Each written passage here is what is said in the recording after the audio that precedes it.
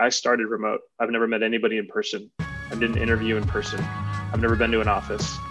There's no expectation of what your social calendar should be with colleagues because they don't have places that they're going after work. It's truly a level playing field. Hey everyone, this is Ryan McGinnis with LinkedIn, and you're listening to the Team Builders Podcast.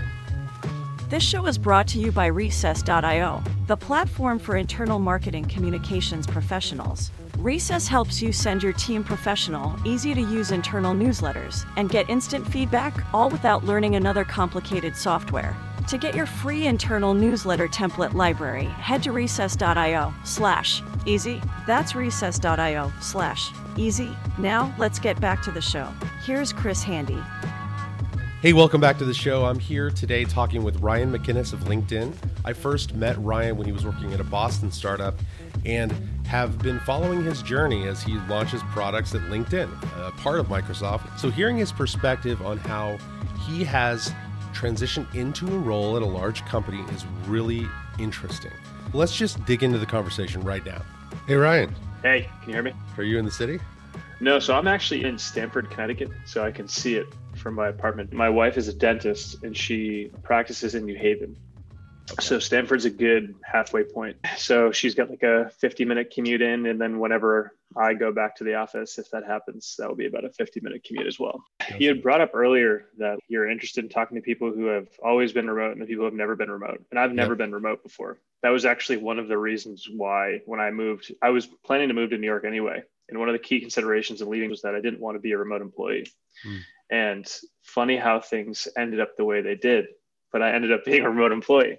And so this has been like one big experiment for me, who traditionally has favored an in-person office environment just because of my personality and the way that I get along with people. Like I crave that human interaction. So I've been thinking a lot about how we recreate those relationships. I started remote. I've never met anybody in person. I didn't interview in person. And I actually said to a couple friends last night, it's nice when you join a company, there's no expectation of what your social calendar should be with colleagues because they don't have places that they're going after work that you feel awkward to go with them to do, or they're cliquey in lunch settings or whatever it may be. Like it's truly a level playing field that's, I think, a lot cooler if you're especially like somebody like me starting a brand new job. But also, how do you bring somebody in on a team whose average tenure is like 3 years? And so there's 18 of us and I'm the newest one. What is that like? So you're really coming into a situation where there are already some of these relationships that have been formed. You've got this in-person relationship, and then suddenly there's new Ryan over here and he lives in a Microsoft Team channel. You're trying to assimilate and become part of the team. And there's two sides to this. There's you wanting to make sure that you become part of the team. And like you said, you're craving that in-person experience, but then there's the folks who really would want you to be part of the team and want to make sure that they're doing things right. What's your experience been on the employee side? And what's an example of something that people have done to bring you into the huddle? In my first 30 days, I not only had to meet everybody who was really important, but I also had to get onboarded into a new product. I think that there were all of these really interesting challenges that came with being a fully remote employee, especially because everybody was dealing with this added pressure of trying to figure out, how do I separate work from life and how often should I be online? And so I, of course, worked longer than I would have liked. And I've done a better job of setting that sense. But I think the company did a really good job of hosting impromptu meetings. We got onboarding buddies. There was a really good sense of team bonding within the larger team that I don't even know would have happened in an in-person setting, especially because my team is in San Francisco. So I'm one of the only folks on my team that are based out of our New York office. So I would have been a head on a screen in an otherwise in-person meeting. And now it gave us the ability to, from a bi-weekly perspective, have this standing meeting where we all come together and share everything we're working on. Our Teams channel was much more lively about things we did over the weekend, fun gifts, sharing interesting things. Texting became really popular. So my manager texted me all the time when I first started, seeing how I was doing, if I needed anything, even making sure, I think my wedding anniversary came up, making sure that I took the day off and spent time doing that. So I just think that people were a lot more self-conscious around what this was doing to not only the entire employee base, but new people like me who were trying to just figure out, how do I make an impact in the role that I was hired to do? But also, how do I make an impact as a team member, be a part of something that everybody was really proud of? Because as I had mentioned, most of the team has been there for 3, 4, 5 years, which is incredible. And I think they've done a really good job of it. But of course, I don't know anything before this. So it was a good thing to come into. The interesting thing coming from the startup world, if you got a text or a call from somebody who was your manager or the founder of the company or whatnot, it was no crap moment. What's going on? What's on fire? Or what didn't I do? Or what is going to happen tomorrow when I walk into the office? Is there a big thing that we have to prepare ourselves for? This has forced managers to be a lot more thoughtful in using this as a proactive way of communicating with their team and bringing that extra layer of informality to the relationship that maybe would have existed in person. But also it removes the negative stigma around the channel itself. If I get a text from my manager, I know that it could very much be a baking recipe. I know it could be something like, hey, I know a few months ago you shared this dinner that you made with your wife. I made a similar dinner and I wanted to show you how it turned out. And I think it's just one more way of building that relationship. And it gives the employee the ability to say, okay, I can use this back now. I can say on a Sunday night, instead of messaging you in the work-related channels, I can say, hey, something came up tomorrow, a personal issue. I know you're going to see this and we have this informal relationship over text. Let's do it here. So it's been awesome. And it's the first time, to be honest, that anybody has proactively from day one said, please text me, feel free to. It's usually an emergency bat phone sort of situation. But this is the first time that I think cell phone numbers have been a really good secondary means of communicating with your team. Sometimes you're going to have these quick, casual, personal conversations when you're walking to the big stand-up meeting or just walking to lunch. How do we replicate these in-person moments? And what other ways have you seen those kinds of team bonding moments, as you said, at work as you've joined LinkedIn? A few months ago, we launched this initiative where you would be randomly matched up with members of the team for a virtual coffee within a product marketing organization. Like I mentioned, there's almost 20 of us. So the chances that you're interacting with everybody on a regular basis is very slim, especially given the different locations. We have folks in the Chicago area, San Francisco, and New York. I think it was a really interesting way to make sure that people set aside dedicated time for this relationship building. There's, of course, going to be ad hoc relationships that get built. For example, if I'm working with a sales rep on a proposal for a client on a product that I'm working on, we're going to start to build a relationship outside of that client engagement. And that maybe wouldn't have happened in person. We also have this shared experience we're going through together. And then maybe we're also in New York together, which is super weird because normally I've been there for a year, we would have, been getting lunch together or grabbing coffee or whatnot. And so there's also that layer of informality built in. But from a team perspective, I think the team has done a really good job of really making sure that for all hands meetings, group meetings, we're really layering in that personal bonding opportunity, whether it's like breakout rooms within a broader team meeting to discuss personal goals and motivations and things that impact who you are and what you bring to work, or it's these dedicated initiatives that are making sure that somebody who's an associate product marketer can meet with the director of the organization. There is no boundary that can't be crossed in terms of how formal a relationship is. So those are some of the things that I think are really important. And then going back to the well-being part of this all, making sure that there's constant subtle ways that somebody can say, hey, this time is really hard for me. I need to make sure that I have a channel to communicate that, whether it is a formal survey, something that happens in the meeting to be able to vote on how you're feeling, or it's within that relationship with your manager, because then they know how you're doing because they're communicating with you on a more frequent basis. They can then influence the people that you're spending more time with, or, hey, it sounds like he's going through something similar to this person. Let's try to facilitate a way that they can spend some time together. So I just think that stuff is more top of mind as well. When you think about your daily work, and one of the things we talk about on this show a lot is how we get other people in the organization excited about what we're doing, right? You being in product marketing, part of your job is getting products to market and making sure that people are pumped about them. And you probably need a lot of help internally to get those things over the line. How have you approached that in this remote environment? And what are some of the things that you've applied to your approach to work that have helped you build that momentum by getting other people bought into what you're working on? Yeah, it's a really good question. I think that this has actually caused me to be a much more thoughtful product marketer when it comes to internal marketing. And what I mean by that is everybody is dealing with their own stuff, both at work and in their personal life. The first 8 months I was at LinkedIn, I was working on our advertising products. And so much of your success depends on sales collaboration, making sure that we're really bringing the best tools to clients to make them successful. And so much of that is understanding what's going on, not only with them, but their customers. Like what are their issues that they're dealing with? What's their history of working with us on these problems? What are their goals? As opposed to here's a product, we need you to present this to your client. It becomes much more of a tailored approach. Obviously, those are things that don't scale right off the bat.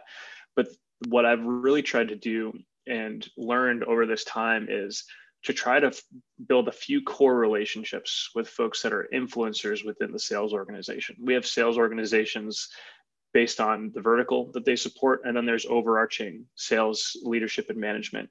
And I think both are really important, especially during this time, which is if you can make a handful of influential sales reps successful with your product, with even your collaboration. So their expectation is if you work with Ryan, he's going to say that there's nothing outside of his scope that he can't help with, obviously to an extent, but that commitment to the client has made us much more successful with the product because there's that level of trust that maybe wouldn't have existed before.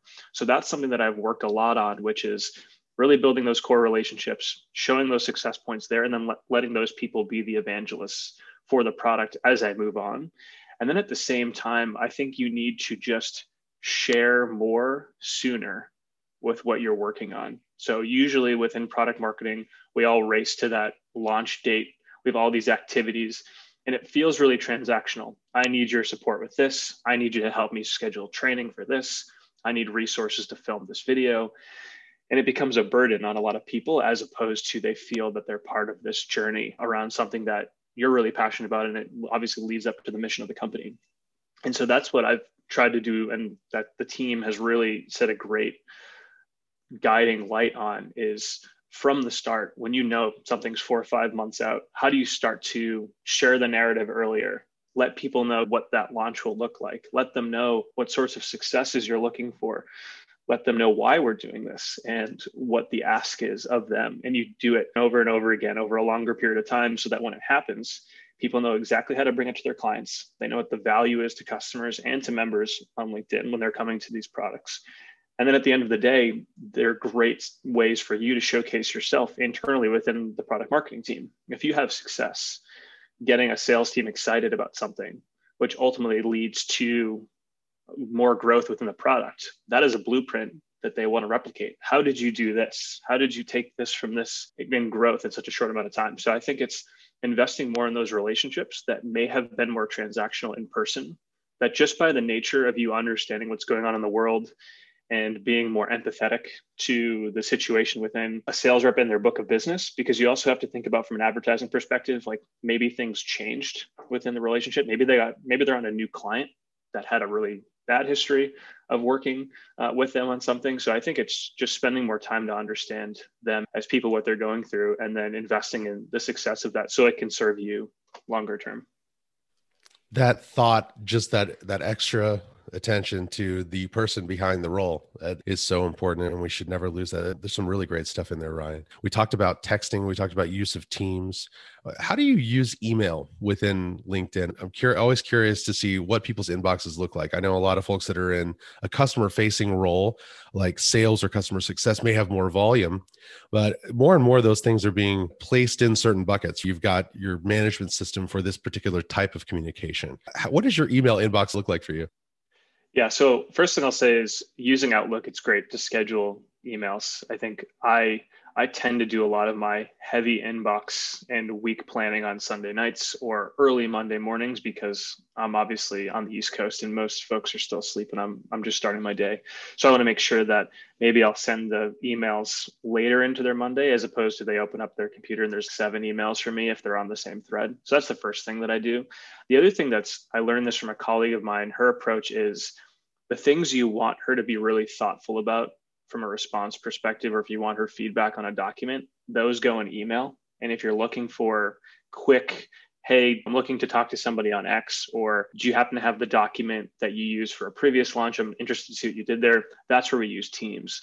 And so my inbox has shifted in terms of how I've also asked people to communicate with me, which is if you have a formal ask and you're trying to get some feedback on something, or this is going to take a little bit of time that can't just be answered over a message, that's when we go to email. But otherwise, like, I try to make myself pretty available because I do work with a global sales team, support team, customer success team. So I try to make sure that if somebody does need to reach me, like I probably had 7 Teams messages this morning just from folks trying to understand this product that I'm working on. Hey, can they have it from here? What do they need to do from this? Those are easy things for me to respond to. But I've tried to make it so that my email becomes more of a formal place to ask for opinions on things that just take a little bit more time. But I've done a lot better of a job of making sure to delegate between the two. Ryan, if you could go back to the beginning of your career in business, what would you tell yourself? What would be the one thing, if you could only give yourself one tip, what would you tell yourself? I think Sarah Payan, she talked about this, but I think we put so much pressure on ourselves in B2B marketing. The dates, we create them. They're all arbitrary. We create all of this pressure on ourselves, especially early in our career, where we're trying to make a name for ourselves. We're trying to perform. We're trying to say, hey, maybe I don't have the skills I need to have my boss's job or this other job. What's the fastest path to get there? But at the same time, you are so tunnel visioned on that you're not being open-minded enough to understand maybe there's soft skills, things that you should be working on, or maybe you should want to stay at a company a lot longer than you did because there are things that you didn't realize you wanted to learn that if you weren't so in the weeds all day, you would have a different perspective on. So that's the biggest piece of advice that I give myself and other people, is that we're all in such a big race early in our career to get to that milestone where we've made it, or what's the fastest path to getting the skills you need to set you up on whatever end goal that you have. But along the way, you burn a lot of great opportunities from a social capital perspective. Your youth is an advantage because you can be more curious, you're more green, as people say, that you can take in a lot more information. So that's the biggest thing that I would say, is like permission to go easier on yourself, to separate work and life, and just to be more curious. That's how I got into marketing in the first place. I was an English major. I didn't know that English majors could be in marketing. I became curious about tech. I went to all these meetups, and that was actually the thing that opened my eyes to product marketing and entrepreneurship and things like that. So that's my advice. Ryan, thank you for joining me today. First, thanks for having me, Chris. So there you have it. That was a great conversation. If you want to connect with Ryan, just check out the show notes, where I'll include a LinkedIn profile link, and you can go and connect with him there professionally.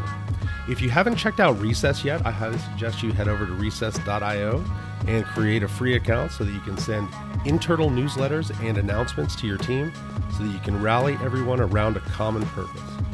I look forward to seeing you next week. Hey everyone, this is Ryan McGinnis with LinkedIn, and you're listening to the Team Builders Podcast. That's awesome, man. Man, so good. Feels like a radio intro. Hey, this is Justin Bieber, and you're listening to,